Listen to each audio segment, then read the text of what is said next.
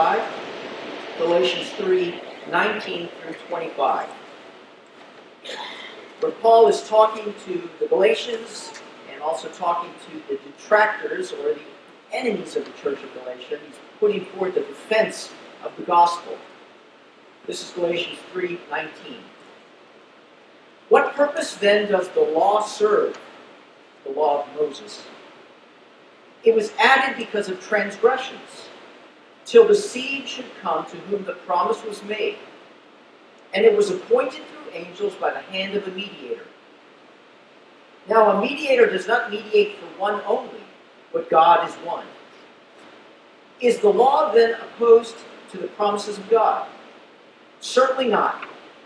For if there had been a law given which could have given life, truly righteousness would have been by the law. But the Scripture has confined all under sin, that the promise by faith in Jesus Christ might be given to those who believe. But before faith came, we were kept under guard by the law, kept for the faith which would afterward be revealed. Therefore the law was our tutor to bring us to Christ, that we might be justified by faith. But after faith has come, we are no longer under a tutor. The word of the Lord. Well, I want to tell you about the time that I shoplifted. Yes, it's true. Your pastor has shoplifted. At the ripe young age of 8, I was heading in the wrong direction.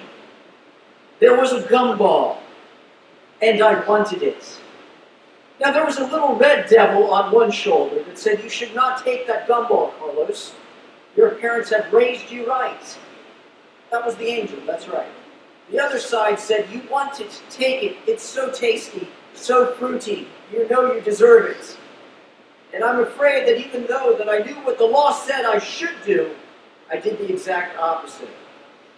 Well, of course, my mom was there watching, and she knew.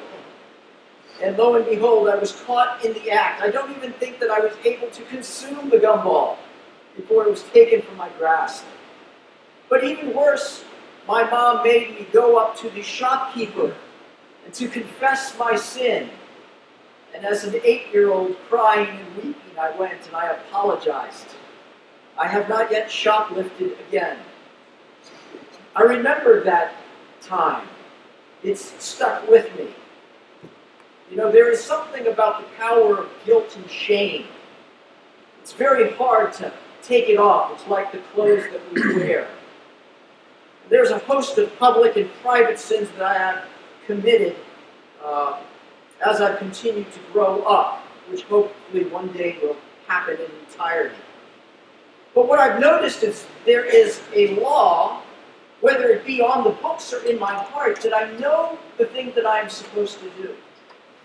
And yet all too often, against my better judgment, there is a deeper desire that consumes, that overwhelms me, that takes me in a direction that I don't want to go. What can we do?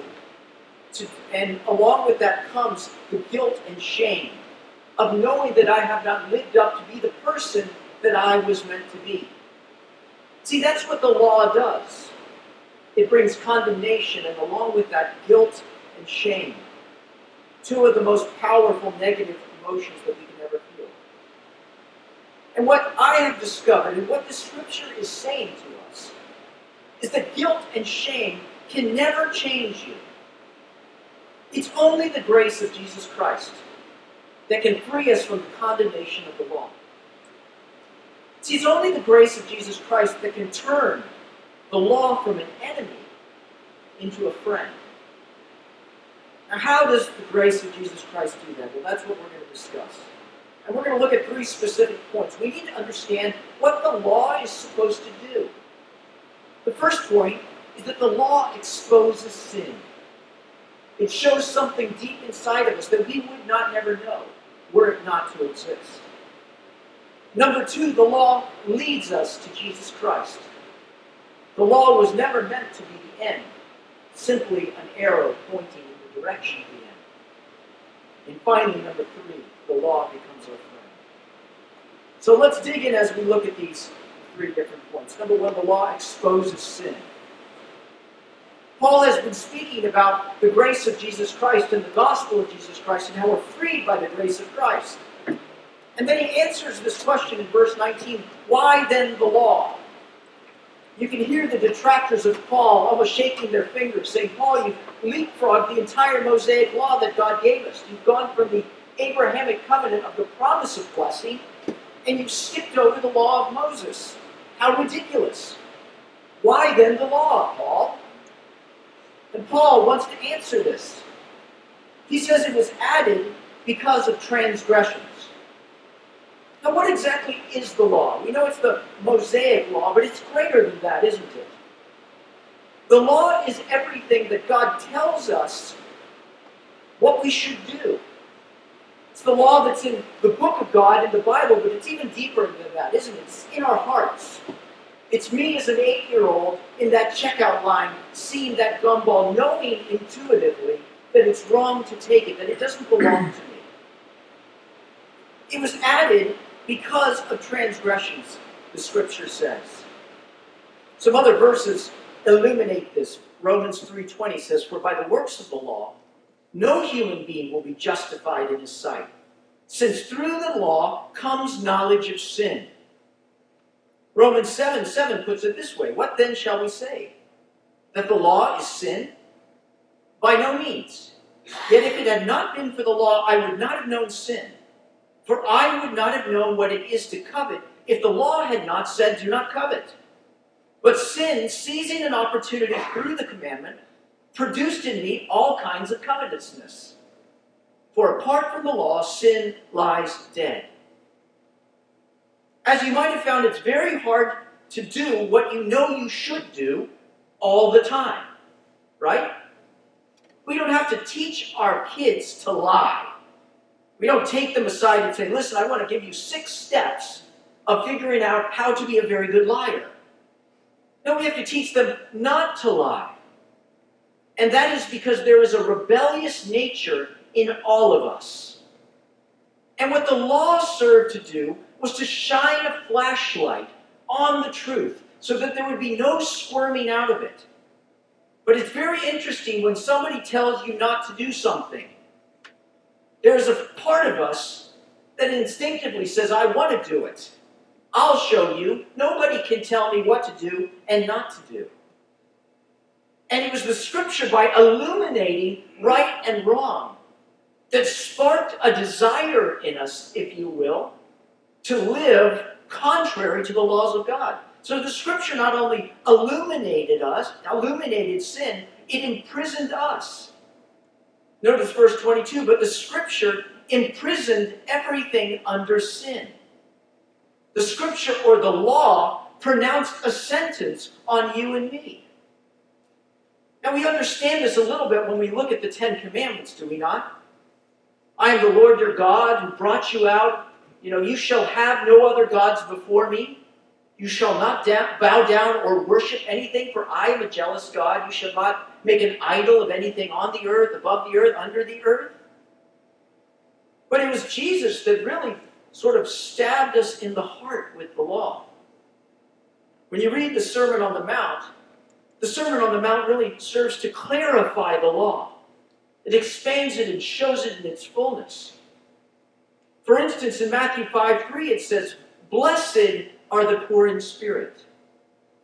In other words, this is the people to whom the blessing of God will come, not the curse of God. It's for those who are poor in spirit.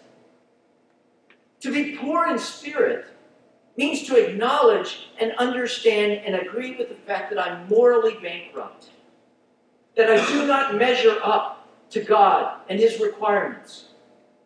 And so Jesus says, blessed are the poor in spirit, meaning those who are always poor in spirit.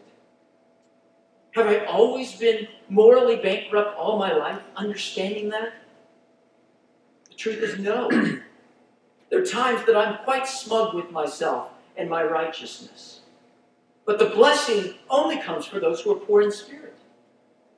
Blessed are those who mourn, meaning the blessing of God is for those who mourn, for they shall be comforted. Those who mourn means those who mourn for their sin. Those who mourn for their own sin and for the sin of others, for the sin of the world. Those who weep because of the things they do wrong. I think I did that once or twice, maybe in my life. But a constant life of mourning for my sin. Do I do that? No, I don't. Blessed are those who hunger and thirst for righteousness. What God is saying is that his blessing is for those type of people who hunger and thirst to do right, to always be right, to live in a world where the rightness of God, is shown everywhere. Blessed are those people. Do I meet that standard or that requirement? The answer is no. The Sermon on the Mount, far from being comforting to a non-believer, is quite damning. Matthew 5:17, Jesus says, "Do not think I've come to abolish the law and the prophets. I've not come to abolish them, but to fulfill them. For truly I say to you, until heaven and earth pass away, not an iota, not a dot will pass from the law, until all is accomplished. For I tell you that unless your righteousness exceeds that of the scribes and the Pharisees, you will never enter the kingdom of heaven. You, therefore, must be perfect, as your heavenly Father is perfect." None of us can meet that criteria, can we? The law condemns. And so verse 23 is quite right. Before this faith came, we were held prisoners by the law, locked up until faith should be revealed. It is the policeman that came along and said, "Guilty. Let's bring them to jail to suffer the consequences of their sin. For the wages of sin is death." The law exposes sin. I don't know if you've been following the collegiate scandal, Operation Varsity Blues, I think it was called, in which a variety of high-profile rich people manipulated the system in order to get their kids into college. The two most high-profile are Felicity Huffman of Desperate Housewives and Lori Loughlin, Aunt Becky from Full House. Well, Felicity was sentenced this week to 14 days in prison, a $30,000 fine, supervised release for a year, and 250 hours of community service. And what was her crime? Her crime was paying $15,000 to a person to arrange that when her daughter took the SATs, that there would be a proctor who would be there, who would illicitly, after the test was done, correct the wrong answers, so that Felicity's daughter ended up getting 400 more points on the SAT, a 1420 out of 1600 on the SAT. So she could get into a prestigious university. That's a very good score. Now, why did Felicity do this? It was because she believed that her daughter did not have the ability to make the standard in order to get into the particular school she wanted to get into. And because she could not make the standard, there was only one thing to do, and that was to cheat. To get someone smarter to come in, to stand in, if you will. The only problem is it's illegal, and she got caught. She broke the law, and the law exposed her sin. See, you may be looking to the law to justify you. You may think, I don't need someone to cheat for me. I can get the 1600. And so you come to church, you tithe, you keep your nose clean, and you think you've hit a perfect score. But then you listen to me read the law, and you certainly begin to wonder. Or maybe you've come to the conclusion that you can't get a perfect score, because the standard is perfection, is it not? Did not Jesus say, you must be perfect, as your heavenly Father is perfect? And so you begin to compare yourself, not to God, but to Hitler, and to Stalin, and to that bum on the side of the road. But the reality is all that you and I are doing is straightening deck chairs on the Titanic. The ship's going to go down. Because the law was added because of transgressions. The law was not added to justify you. The law was added to condemn you, to show. Because as verse 21 says, for if a law had been given that could give life, then righteousness would indeed be by the law. But the Scripture imprisoned everything under sin. You see, the law is the noose by which we hang ourselves by. And so what Paul is trying to tell you, and I am trying to tell you, is that you have to give up on the law. God demands 100% perfect obedience, and if you cannot do that, you better find someone who can do it for you. And that's where we transition from the bad news to the good news. Because my second point is that the law leads us to Christ. See, the Jews wanted the law to transform them. The issue they thought was their lack of knowledge and understanding of what God wanted. And if they only knew what God wanted, that they would go ahead and do it. But the answer is quite different. Verse 21, is the law therefore opposed to the promises of God?